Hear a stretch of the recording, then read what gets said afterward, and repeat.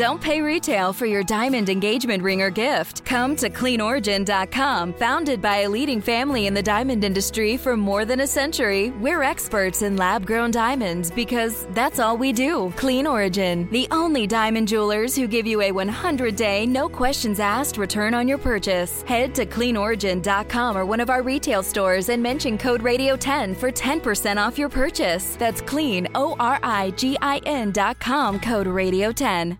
Thank you for listening to Man Listening and for your support. Our next 3 episodes were all recorded on the road in Nashville, Tennessee, a place I lived for 13 years. Got married, met my wife. Our second daughter was born there. Did a lot of drinking there, got sober there. So Nashville's very meaningful to me, as are these 3 people we're going to talk to. If you'd like to support Man Listening, just go to Patreon, Patreon.org, and look for Man Listening, one word. Thanks so much. The same ability to laugh at yourself maybe makes you more empathetic to other people's foibles and oddities and mistakes. What is the sound of one man listening? This is Man Listening, a fresh podcast featuring the stories of strong women who bounce back. Man Listening, because every woman deserves to be heard. Hi, I'm Stuart Watson. Welcome to Man Listening. Our guest, Wesley Payne, is a longtime friend of mine. She is best known for being the leader, I'm not sure what her title was, at the Parthenon, which is a critical sort of icon in the Nashville landscape. It was built to celebrate Nashville's 100th birthday. It's out in Centennial Park on the west side of town, and it has come a long way as a cultural feature. But to talk to Wesley is to understand the importance of the arts with a capital A, and how they are right there with religion, history, culture, in being the most important thing in our lives. And Wesley does a great job of explaining that. One quick apology: my microphone died, and our editor Liz Egan has done a good job of boosting my levels, but it's a little bit difficult to hear my questions, but that's A-okay because Wesley's answers are a lot better than my questions. Here's Wesley Payne. Where were you born? Atlanta, Georgia. Hospital or home? Hospital, Crawford Long Hospital, and it just fries me that that is no longer named Crawford Long Hospital. It's part of Emory, which is fine. Emory can own that hospital, but don't change its name to Emory East or Emory Downtown or whatever. Crawford W. Long discovered anesthesia, or was one of the people. Yes, right. And he's important, and dead burn, it makes me nuts that that's been erased. For your mother, you're number what of how many? 1. No, I'm 1 of 3. Sorry, 1 of 3. Okay. Right, I'm the eldest. What, if anything, did she tell you about her pregnancy, labor, and delivery with you? Did she say anything? Did she tell you your origin story? No, not exactly. I mean, she did say things like, when I was, I guess, a teenager or whatever, or college, I'm worrying about what it would be like to give birth. And, I was beginning to understand that there's pain and there's joy and all that. And she said, now they give you something called twilight sleep, and sure, there's pain, but you forget about it. It goes away. I mean, you don't remember the pain, you just remember the joy. So I thought, okay. And of course, obstetrical science has come a long way since then. As my sister's maintenance man said to her recently, technology has went on. So, and so now everything has went on. Now, obstetrical science has went on. My brother is almost 3 years younger than I am. He was born in November, and I would have turned 3 in January. And my sister is 8 years younger. And growing up, David and I were pretty close. We tussled and fought, but we were close enough that and he tormented Sally. Just teased her unmercifully, and he never did that to me. And I think it was because I was older. He would punch on Sally, and he was so mean to her. They're fine now. That was childhood. And I mean, she used to say, when she was a teenager, that it's a wonder she ever learned to talk, because getting a word in edgewise with the rest of our family was really hard, because we are all talkers. That she felt a little competitive to get her 2 cents worth in. Although Mom and Dad were pretty good listeners, and we had conversations. It wasn't all one person at a time. Now, when I was in high school, David is a fabulous mimic.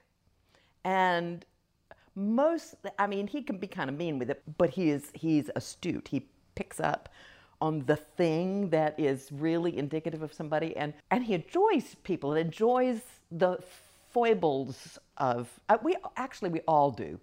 And so there was a lot of laughter in my family. Dad's father was easily, he could laugh at himself. He could laugh at other people, but he could laugh at himself, which is a lovely characteristic, I think. And Dad inherited that. Mother had it. I never knew my maternal grandfather. He died when Mom was 15. But I think one of the things that attracted my parents to each other was a shared sense of the ridiculous.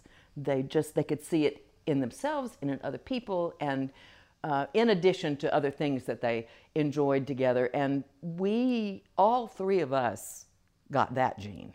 Enjoyment of... Don't take yourself too serious. You just can't. You can't. I mean, there are people who do. I don't know how they live. I really don't.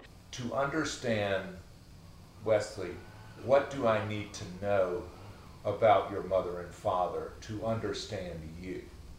They were both interested in the arts. I mean, I think that they both knew that a good life, a fulfilling life, a rich life had very little to do with money, but had to do with friendship, an exposure to the arts, decent education, those things, and God. Fundamentally that. And those were the things that were important in life. And yes, you needed enough money to make those possible. They were very unimpressed by money. I didn't realize when I was growing up that we didn't have much. And Dad said later, one reason we had what we had is because your mother was such a good money manager. And David and I used to laugh. Well, at the time we didn't. Well, I didn't. David was bothered more than I was, and more than Sally was, about not having enough money. He was more competitive with money. Where'd y'all live? Atlanta, on Mount Perrin Road. What'd your father do for a living? He's an architect. But I mean, that's a professional. Yes. Yeah. Did your mother work outside the home? Nope. Not after we were grown, like college and beyond.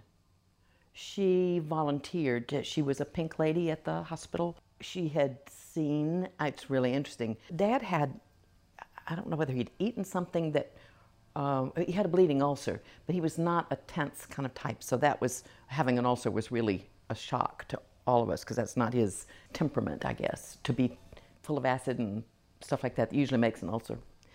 Anyway, he nearly died.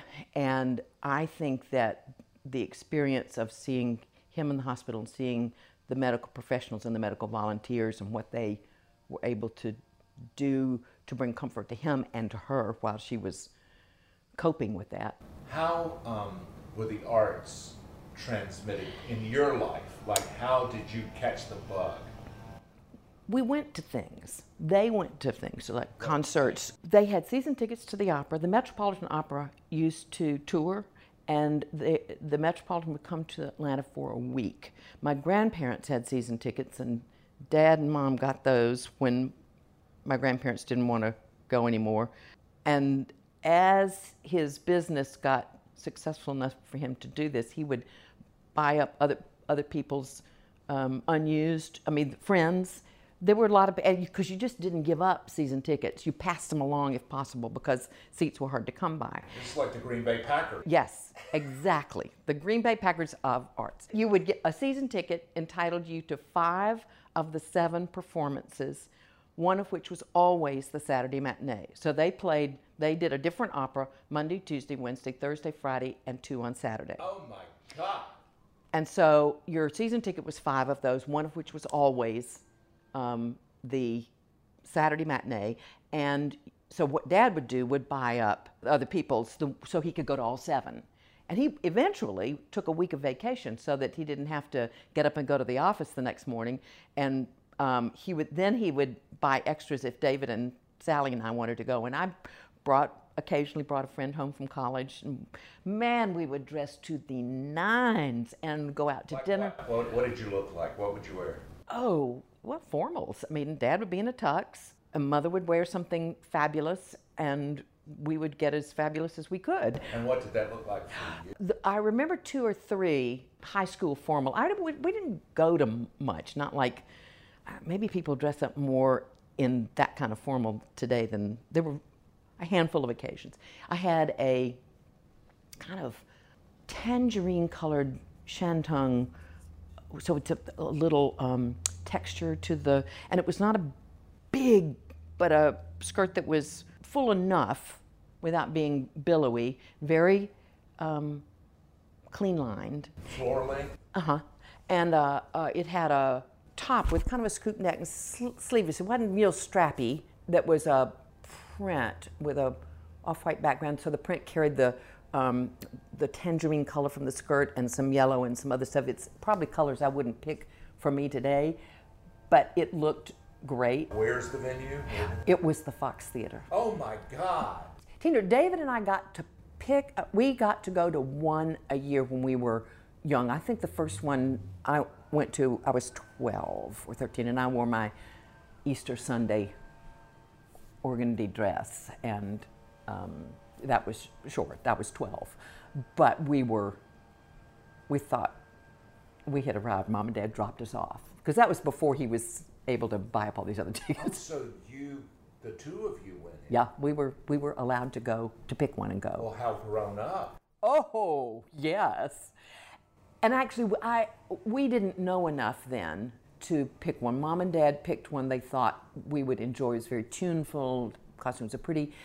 It did not instill in me a desire for the music, but Mom and Dad loved it so much. And I got to understand the music when I was approximately that age.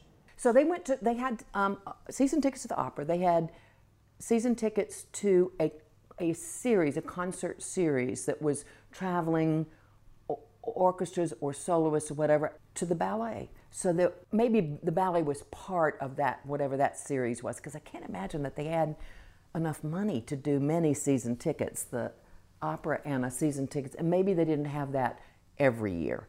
But they would bring home programs, and I wanted to be a ballet dancer. Let me just say, this body is not made for ballet. Did you take classes? No, this is a really weird thing. I would love to have. In the Churches of Christ, where I grew up, dancing was something we didn't do. Now that was intended as social dancing, because dark, young people, who knows where that will lead. You know, that was the... Well, it's thought to be inherently sexual. Yes, it is. That's a good way to... No matter whether it's ballet or I whatever, guess. it's inherently sexual. And so I don't know whether... I have thought about this sometimes, because at the time I didn't press. I didn't want it badly enough to press that at all. And maybe they couldn't afford the lessons. I don't know. But I do think that much as they loved going to and being surrounded by all sorts of art forms, and much as they were very supportive of my theater stuff in high school, which is really when I started, and they would come, we would do a play for one weekend or 2 weekends, and they would come to every performance. What kind of plays? Like, what was the role that you had? Lady Bracknell in... So it's plays, not musicals. Oh, the school did musicals, but I didn't. And I mean, we'd maybe do one play a year, or maybe a fall play and a spring musical, and I was never part of the musicals. Didn't want to be. We sang at church, and I liked to sing, but I never wanted to sing. I don't have a very strong voice. My ear is not a particularly good musical ear, so I'm a leaner singer. I'm good if I'm surrounded by people who are better than I am. You mean you lean on other people? Well, yeah. But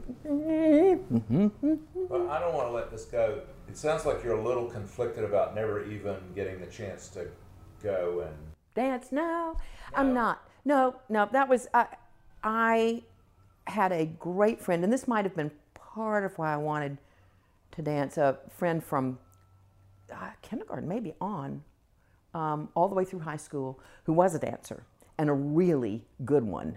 Eventually, she was, when she was a senior in high school, she was alternated dancing the Sugar Plum Fairy and Nutcracker, which is the lead. So she was really good. She had that kind of reach across the footlights charisma that good performers of any sort do. And so I was a groupie. I went to everything she did. Maybe that was part of the reason I wanted to dance, or thought I did, and I was enamored of the beauty of it.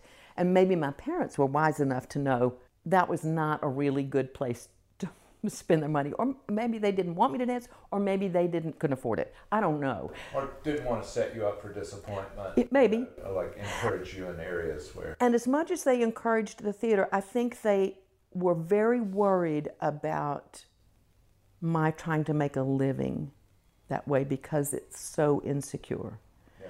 And they really wanted, they didn't say, don't do this, but they very strongly wanted me to have another foundation, like teaching, which is what I got a teaching certificate with a speech theater, because it wasn't a theater major at Lipscomb. When you decided to leave home, why did you pick Lipscomb? My two main choices were Lipscomb or Harding in Searcy, Arkansas, both Church of Christ schools, and my great-grandfather, Dad's grandfather, was James A. Harding, who co-founded Lipscomb with David Lipscomb, and for whom Harding is named. So you're like a legacy. Oh my, yes. All my friends from high school, I mean, we were 97 or 98% of my graduating class went to college. Yeah. Were you in a prep school? Nope, public school. But it was a area that drew, there were 3 schools. My school was built as an overflow for the other 2. So, and they were white?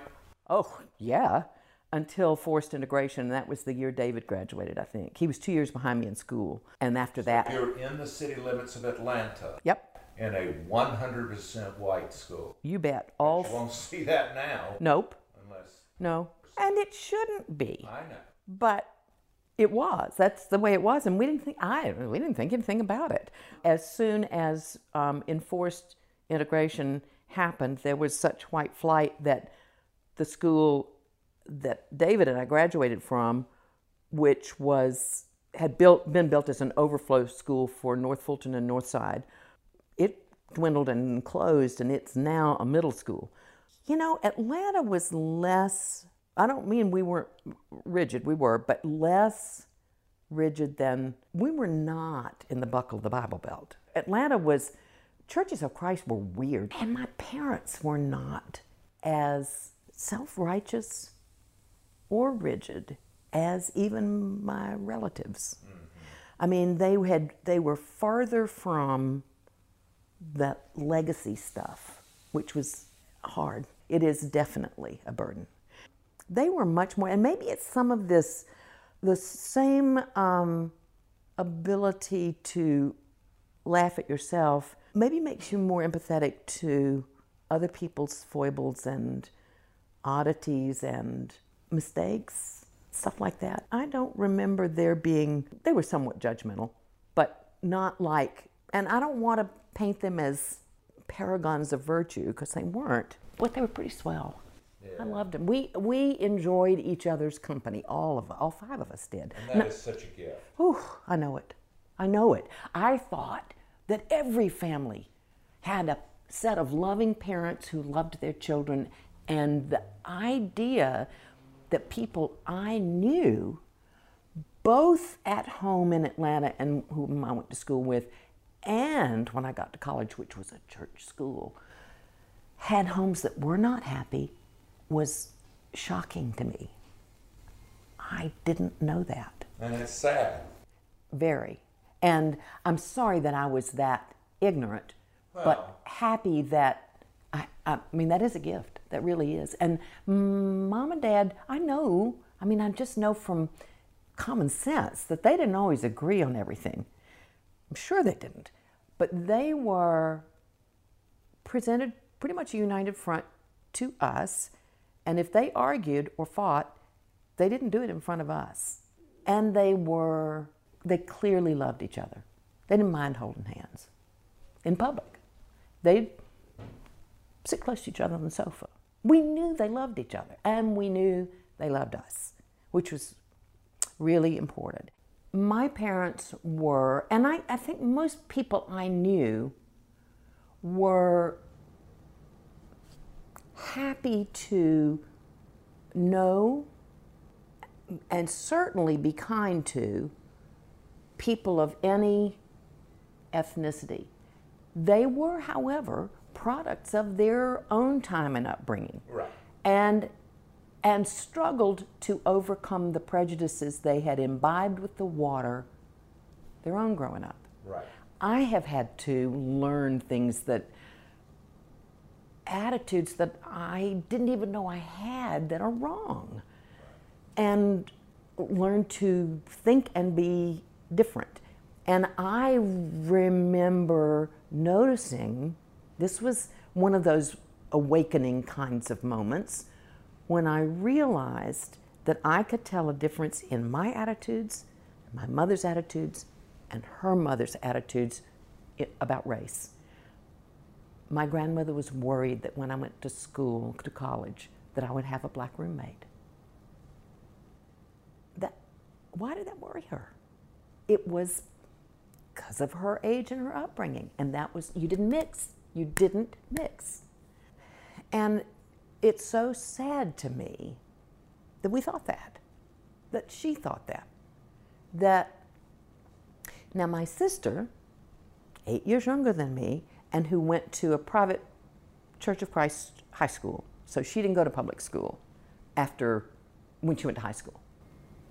She sort of, I don't know whether they actually dated or not, but she was interested in, and they did go out a couple of times with a young man in her class who was African American. Mom and Dad knew his parents, members of the church, and neither set of parents thought that was a great idea.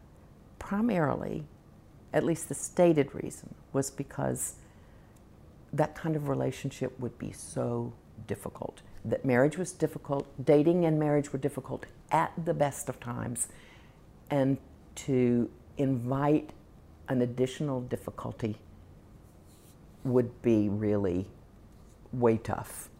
What did you major in college, and how did you decide what to do after you got out of college? What called to you? What spoke to you? Oh, theater. It was always going to be theater. And that was a problem, since my two choices of college, neither had a strong or any theater department. I mean, there was no theater major at Lipscomb. And if I had kicked up a fuss about where I wanted to, all my friends went to Harvard, Bryn Mawr. There were productions and a good professor. The first thing I was in was As You Like It. I was Phoebe. And when I did an audition, the director said, "That's the best glottal stop I've ever heard." Because I did it. I practiced. I mean, what does that mean? It's what a Cockney does with a stop in the middle of the, there's a better way to describe it than that. But anyway, so we played Phoebe as a little bit of a Cockney. Oh, wow. And how did you get a Cockney accent? I had worked on it. I had, even before, playing around with accents was something we did in high school, my theater friends and I, and with a British accent and stuff like that. And we were enamored of accents, mostly British. And then I did The Crucible and was so very annoyed because, of course, I wanted to play Abigail or Elizabeth, and I was cast as Mercy Lewis and understudied both the other two, which just... Life provides us with interesting things, and since that time, I have been cast in The Crucible 2 more times. But it's interesting to have been in that play with 3 different points in my life, 3 different directors, 3 different productions. They were all good. You know what blows me away about people like you and our friend Brian is that nowadays acting is this all or nothing thing in the minds of some young people. You're either going to go to New York or to LA, and you're either going to make it or you're not. And you're going to give yourself, pick 3, 5, 10, 15 years, and you're either going to, and there are so many stories of people who have gone home to regional theater, and all of a sudden, when they're 40 years old, they get some kind of big role. Or what is far more common, and what I want you to talk to me about, give voice to, are people who have had a lifelong love of theater. They're in their 80s or 90s, and they're doing like Driving Miss Daisy, or they are finding roles for themselves in community theater, and it just brings so much joy. Oh, yeah. It feeds my soul in a way that nothing else does, even though I have had a soul-fulfilling job. I've just been very lucky. I had good teachers at Lipscomb in all areas. I mean, I got a good liberal arts education, which is what I want and which I think a lot of people should have and don't get nowadays. Everything is so specialized, so sharply focused, and maybe that's the way our world is nowadays.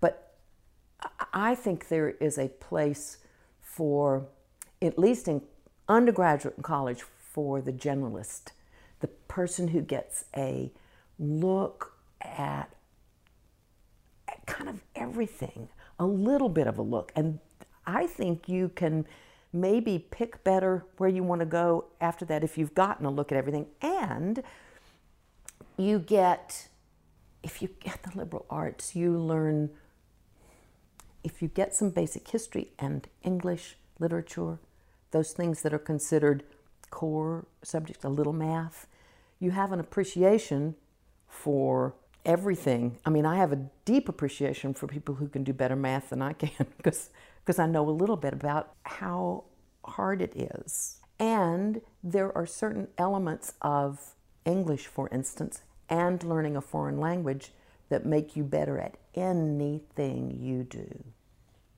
The ability to speak, to write a complete sentence and a paragraph will stand you in good stead, and to have no shame at saying, I don't know the answer to that. If you're in a place where you're supposed to know the answer and you say that and you say, but I'll find out. And I have told docents that at the Parthenon for years. If they ask you a question you don't know the answer, say that. You can say, if it's true, this is my first week as a docent. I've not heard that question. I don't know the answer, but I'll find out. Do you get people who want to show them up? Oh, yeah. Oh, yeah. But also, you learn when you're dealing with public like that you can say what's true, what you know about the Nashville Parthenon, or what you know about the ancient Parthenon. And if somebody argues with you, you can try to figure out how to correct a misunderstanding or a misassumption.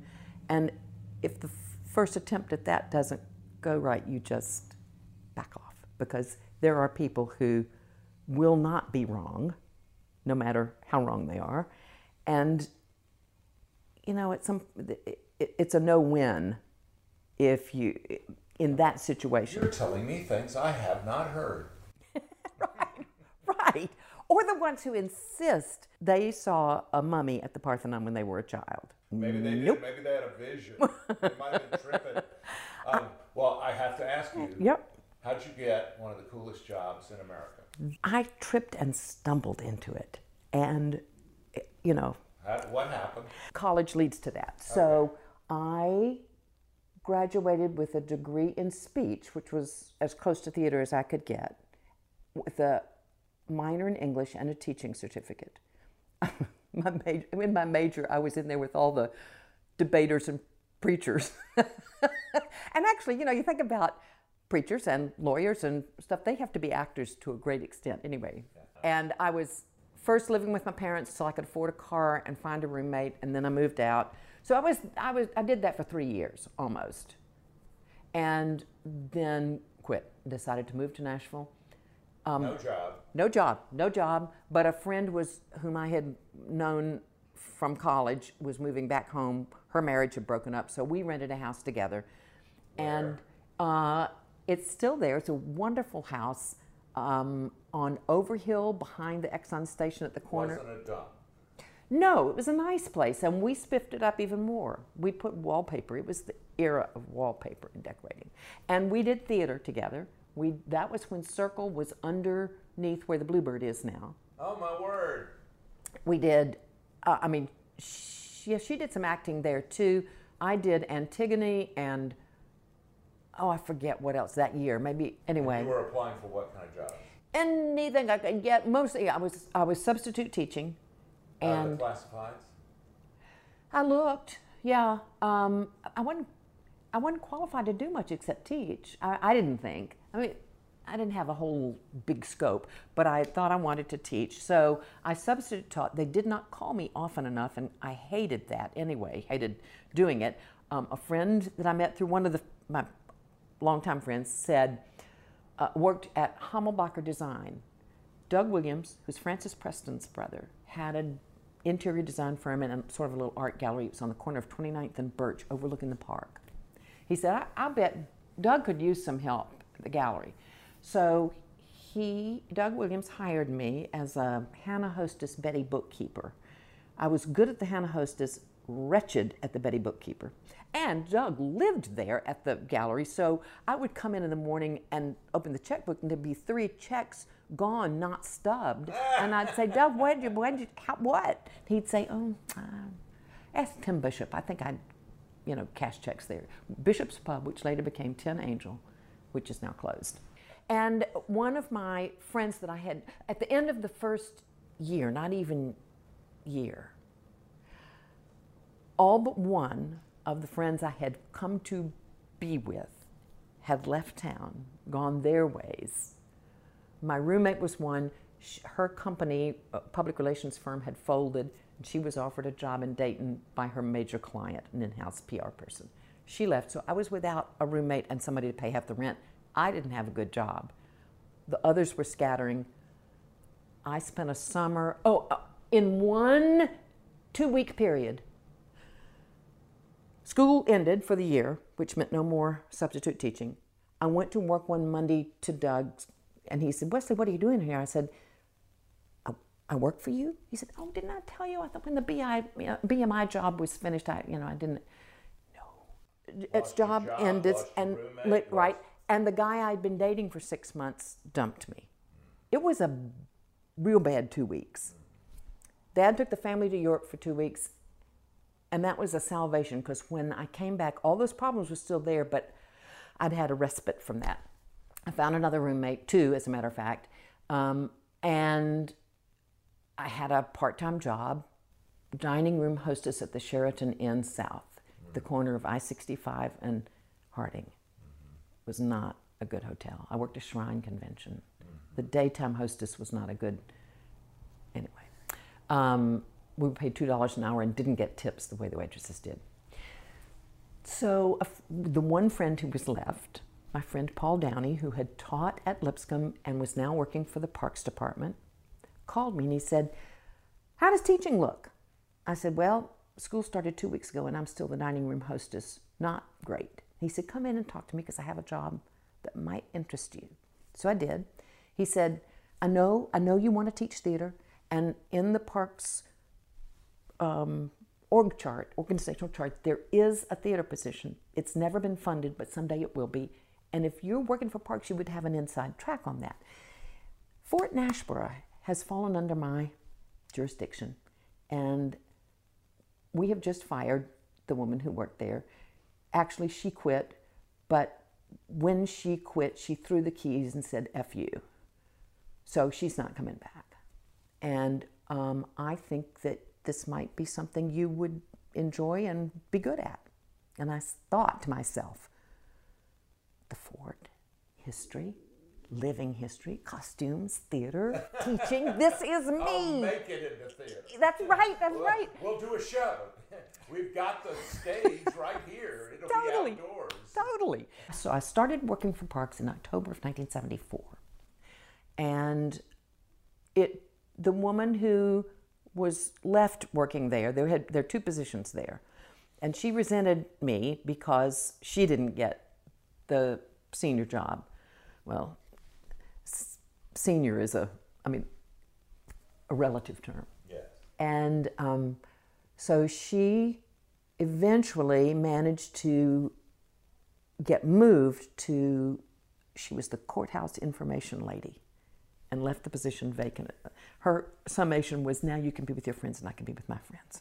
So we hired somebody who we knew was going to quit to go to seminary in the fall, but he had come from rugby and the Rugby Tennessee and the whole history of that. So he seemed ideal, and indeed, we are still friends this many years later. Bless his heart, I talked his ear off the first month. So, Parthenon, how long?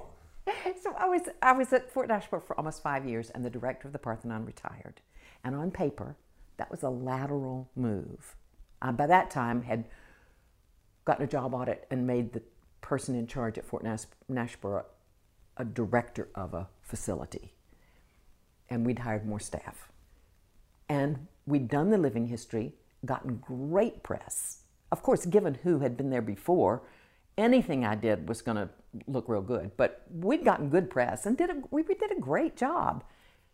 So on paper, moving to the Parthenon, and I was eligible because it was lateral, and at the same time they opened up a theater position for the first time. And I had to choose which to go for. And I decided, because I'd been doing theater all along, that I could continue doing that if I had a day job. If I took the theater position, it would be night work and would eliminate me from doing acting. And it was a technical theater position, which is not my strong suit. And besides, the Parthenon was interesting. What about it? Well, it was great architecture, and I remembered having visited relatives in Nashville when I was young, and Daddy taking us to the Parthenon and being knocked over by it. I didn't understand that completely then, but I had spent the time at Hummelbacher looking over into the park and looking at the Parthenon. I thought it was pretty cool, and there's enough historian in me to be interested in the ties between Nashville and Athens and this idea Nashvillians have always had about being like the Athenians, interested in education and culture, and Nashville promoting itself as a beacon of that, this Athens of the South business. A little aspirational. Totally aspirational, yes. But it's good to have aspirations. Absolutely. So I thought that it would be really easy to sort of bring this place up to something it wasn't at the time. I can polish this up. I can build this up. I can. The reputation when I came was, oh, anybody can have a show at the Parthenon, which was probably true. If Mr. Parker, the director, liked you and or liked your work, you could have an art show.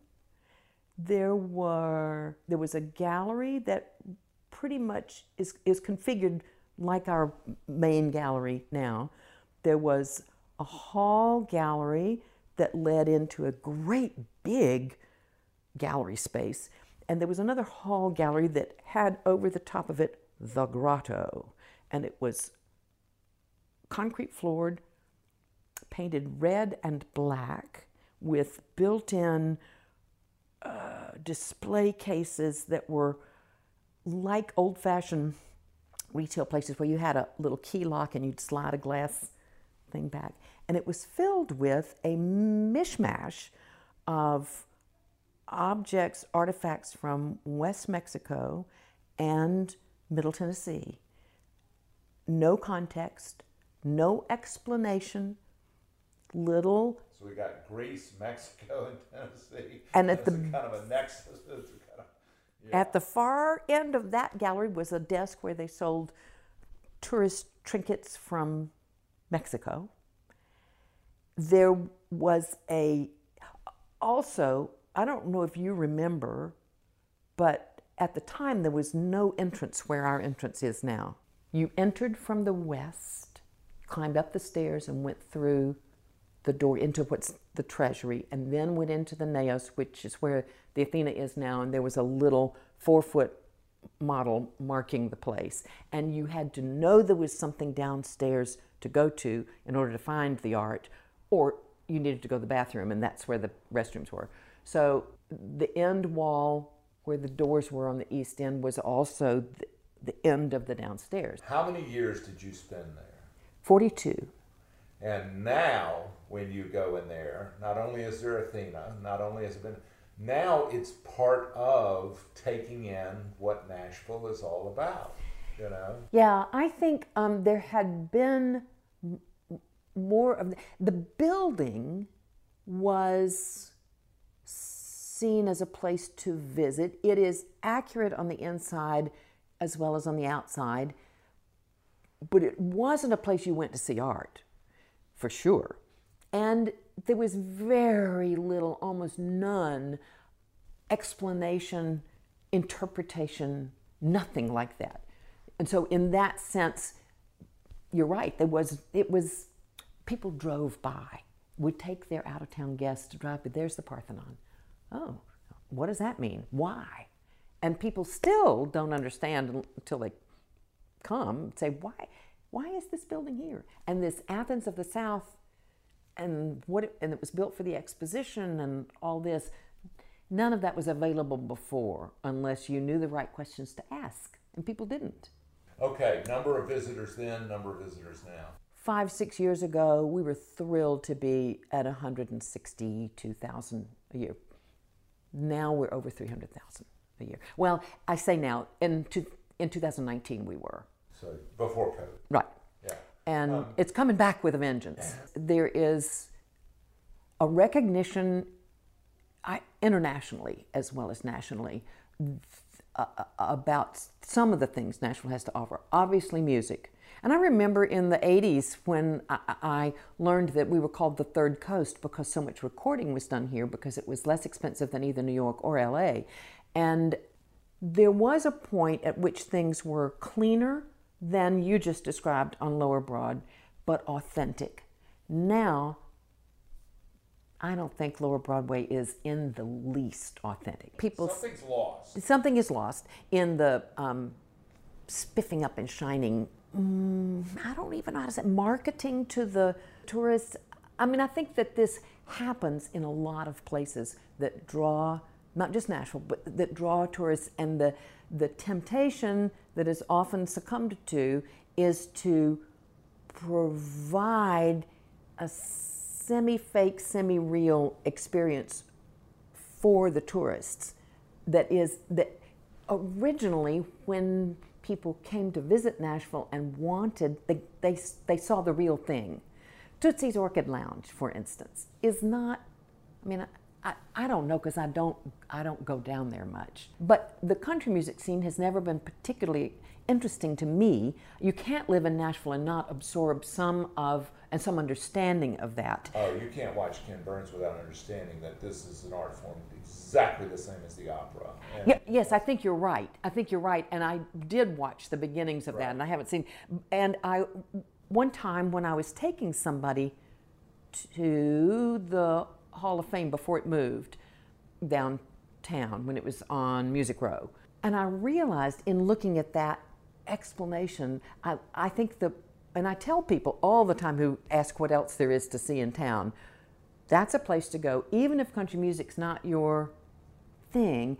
The explanation of strands of musical heritages and styles that came and fused into something that is called country music and has now expanded and gone other ways. It's so interesting, and you can't, even if you don't particularly like the sound, you can't not respect it. Well, there are people who don't respect the Parthenon. Yeah, that's true. So you're going to have to say, this is why this particular building is a replica of something that's not just old. It's Right. not just something that was around, you know. Yes, it has a meaning, and the copy has a meaning too. Their meanings are fused, and they each have a separate meaning too. If we get struck by lightning between now and the time we talk next, and the only thing that survives is this recording, what is your legacy? Well, I think partly it's with help, having brought the Parthenon to a point at which it is respected by people here as well as by visitors. We've always had a harder time getting local people to think there's reason to visit more than once. And I don't believe anybody does anything like that alone. I led the charge maybe, but I was also at the right place at the right time. What is the message of that? Respect for, well, several things. Respect for the aspirations Nashville has had for itself. Respect for the importance of architecture, great architecture, the fact that that sculpture you can walk around in, the best stuff is. Respect for the importance of art and history to every person alive. What do art and history convey to us? What do they do? Well, like any art form, theater, music, dance, visual art, history, all of those things can show us something about ourselves or just calm the chatter that's in us so much of the time. Even seeing paintings of or photographs of nature is restorative, and doctors will tell you that. It's not something I'm making up out of my head. People need to see what other people say on canvas, whether that is something that is simply and pointedly beautiful or something that is challenging, something that makes you think, or something that you just can admire because of the skill or because of the beauty or all those. And admiring someone else's skill is a good thing too. History we need because we need to know where we've come from, to know where we're going, and to, one hopes, sometimes despairingly, that we won't repeat. It's to give us a sense of ourselves and who we are. I think those things, both art and history, are vital for those things. And I think that the Parthenon specifically, as it represents, as I said, that aspirational idea Nashville has of itself, but also represents what Americans as a whole have thought about our country. It is no accident that the main government buildings in Washington and in most state capitals are Greco-Roman in design, because I think our founding people were very deliberate in wanting to leap over the monarchical and feudal systems that they had come out of and say, we're not like that. We're not going to have a king. We're not going to have serfs. Not autocratic. Not autocratic. Not authoritarian. Of the people. Of the people. And that is now both the Greek Athenian democracy and the Roman Republic were finite. They were elite. They were died. Yes, that's exactly right. And they were not perfect, even of their experiments, and nor are we. But the idea that the founders had was we would rather be like that than what we have just come away from. But were resurrected in a new form. Yes, one hopes. And I think that knowing that the Parthenon can act as a marker for that and a reference point. Touchstone. Yes, and that it's a way to make concrete, no pun intended, this ideal. And I hope I've left a legacy of good acting in theater too. Yes, you have. I so admire you. I so respect you, and I so thank you. You're welcome, Stuart. I always enjoy talking to you, and to find that we have Georgia in common and some religious heritage in common. It's very interesting. Yes, thank you, ma'am.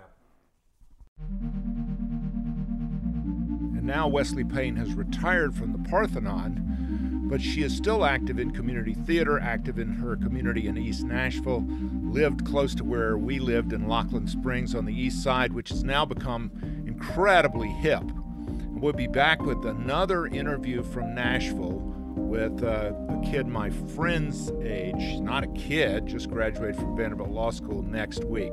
So thank you, Wesley, and next week, Sasha Gumbar. Thanks, guys. Man Listening is a production of Unmediated LLC in cooperation with the Queen City Podcast Network and Balto Creative Media. Allison Andrews at Andrews Creative and Rachel Clapp Miller are developmental producers. Sally Higgins at Higgins & Owens tries to keep us legal. Our music is A Day at the Park by the group Pictures of the Floating World. Your announcer is Catherine Smith. That's me. Please go to our Patreon page. You'll find us at patreon.com. Look for Man Listening, one word, no spaces. We hope you'll join us by becoming a member. A small investment can raise up the conversation. If you want exclusive member merch like a t-shirt, we can arrange that too. A big shout out and thank you to everyone who has supported Man Listening from the very beginning. Thanks so very much. Don't forget to support us at Patreon. We believe one voice can change the conversation. Click the subscribe button, and next week you'll hear. People appreciate when they don't feel like you have come to your opinion because of the type of person that they are or because of preconceived notions about them. That's next week on Man Listening. Thanks.